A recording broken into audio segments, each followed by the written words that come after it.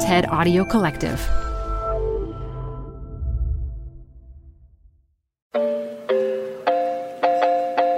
Have you ever seen I, Robot? You know, the 2004 movie starring Will Smith as a technophobic cop facing off against the dangers of newly sentient robots?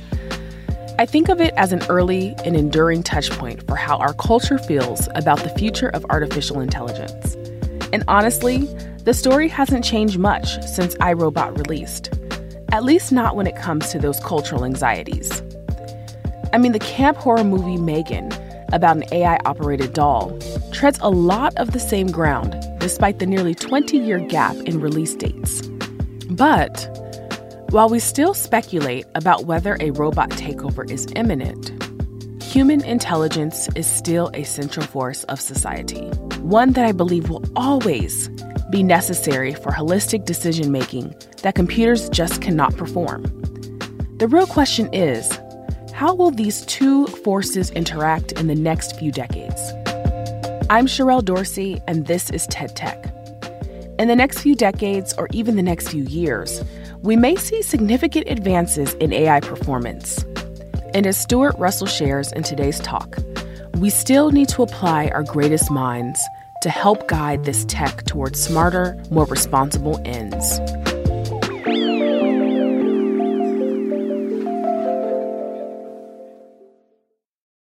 This episode is brought to you by Progressive Insurance.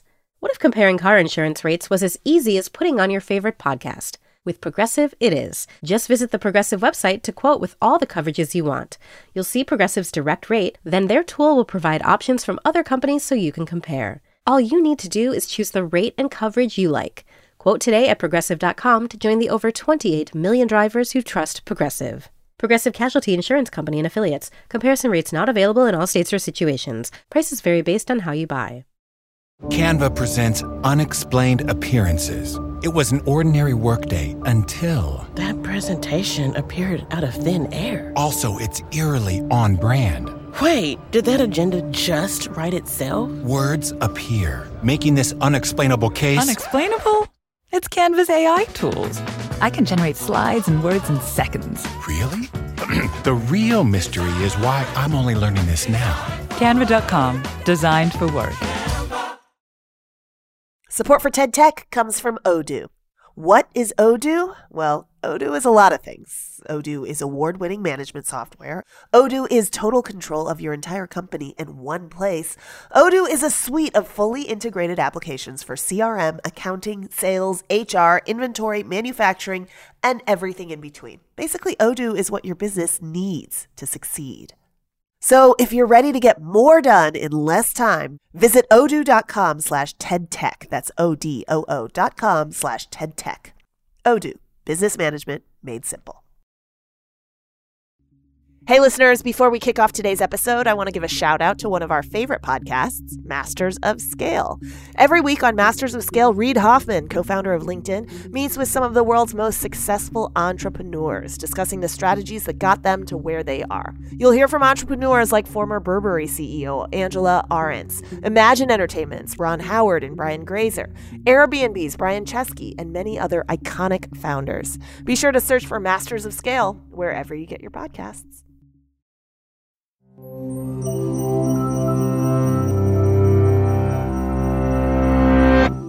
In the coming years, artificial intelligence is probably going to change your life, and likely the entire world. But people have a hard time agreeing on exactly how. The following are excerpts from a World Economic Forum interview where renowned computer science professor and AI expert Stuart Russell helps separate the sense from the nonsense. There's a big difference between asking a human to do something and giving that as the objective to an AI system. When you ask a human to fetch you a cup of coffee, you don't mean this should be their life's mission and nothing else in the universe matters. Even if they have to kill everybody else in Starbucks to get you the coffee before it closes, they should do that. No, that's not what you mean. Right? You mean all the other things that we mutually care about, they should factor into your behavior as well. And the problem with the way we build AI systems now is we give them a fixed objective, right? The algorithms require us to specify everything in the objective. And if you say, can we fix the acidification of the oceans? Yeah, you could have a catalytic reaction that does that extremely efficiently, but, consumes a quarter of the oxygen in the atmosphere, which would apparently cause us to die fairly slowly and unpleasantly over the course of several hours. So how do we avoid this problem, right? You might say, okay, well, just be more careful about specifying the objective, right? Don't forget the atmospheric oxygen.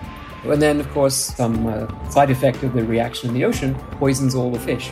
Okay, well, I meant don't kill the fish either. And then, well, what about the seaweed? Okay, well, don't do anything that's going to cause all the seaweed to die. And on and on and on, right? And the reason that we don't have to do that with humans is that humans often know that they don't know all the things that we care about.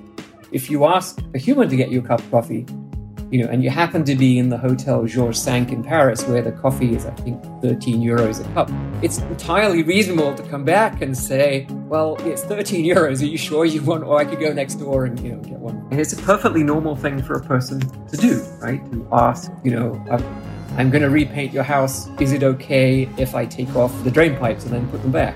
We don't think of this as a terribly sophisticated capability, but AI systems don't have it because the way we build them now, they have to know the full objective. If we build systems that know that they don't know what the objective is, then they start to exhibit these behaviors, like asking permission before getting rid of all the oxygen in the atmosphere. In all these senses, control over the AI system comes from the machine's uncertainty about what the true objective is. And it's when you build machines that believe with certainty that they have the objective, that's when you get the sort of psychopathic behavior. And I think we see the same thing in humans. What happens when general purpose AI hits the real economy? How do things change? Can we adapt? This is a very old point. Amazingly, Aristotle actually has a passage where he says, look, if we had fully automated weaving machines and plectrums that could pluck the lyre and produce music without any humans, then we wouldn't need any workers. That idea, which I think it was Keynes who called it technological unemployment in 1930, is very obvious to people, right? They think, yeah, of course, if the machine does the work, then I'm going to be unemployed. If you think about the warehouses that companies are currently operating for e-commerce, they are half automated. The way it works is that an old warehouse where you've got tons of stuff piled up all over the place and humans go and rummage around and then bring it back and send it off, there's a robot who goes and gets the shelving unit that contains the thing that you need. But the human has to pick the object out of the bin or off the shelf because that's still too difficult. But, at the same time, could you make a robot that is accurate enough to be able to pick pretty much any object, and there's a very wide variety of objects that you can buy, and that would, at a stroke, eliminate 3 or 4 million jobs. There's an interesting story that E.M. Forster wrote where everyone is entirely machine dependent. The story is really about the fact that if you hand over the management of your civilization to machines, you then lose the incentive to understand it yourself or to teach the next generation how to understand it. And you can see Wall-E actually as a modern version where everyone is enfeebled and infantilized by the machine. And that hasn't been possible up to now, right? We put a lot of our civilization into books, but the books can't run it for us. And so we always have to teach the next generation. If you work it out, it's about 1 trillion person years of teaching and learning and an unbroken chain that goes back tens of thousands of generations. What happens if that chain breaks? And I think that's something we have to understand as AI moves forward.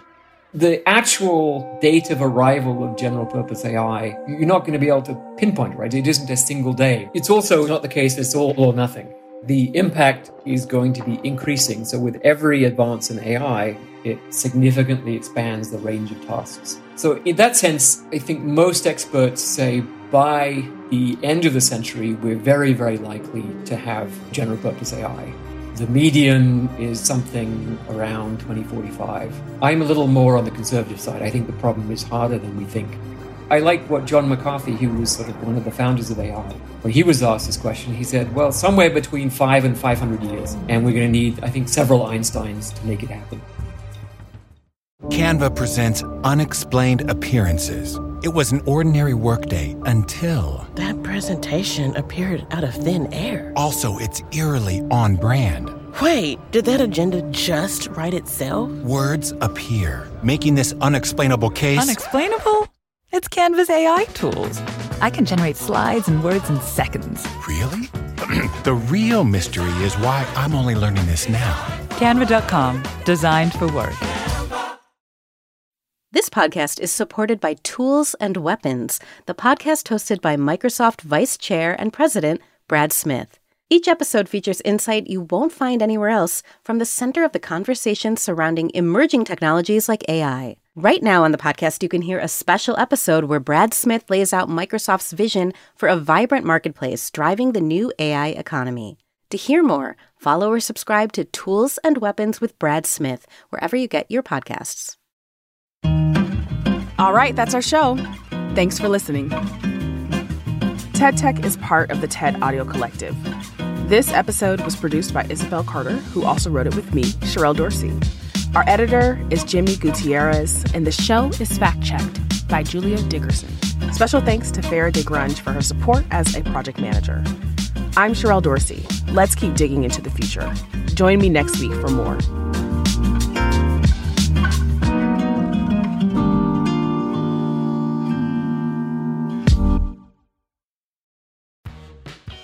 You're growing a business, and you can't afford to slow down. If anything, you could probably use a few more hours in the day. That's why the most successful growing businesses are working together in Slack. Slack is where work happens, with all your people, data, and information in one AI-powered place. Start a call instantly in huddles and ditch cumbersome calendar invites. Or build an automation with Workflow Builder to take routine tasks off your plate, no coding required. Grow your business in Slack. Visit slack.com to get started.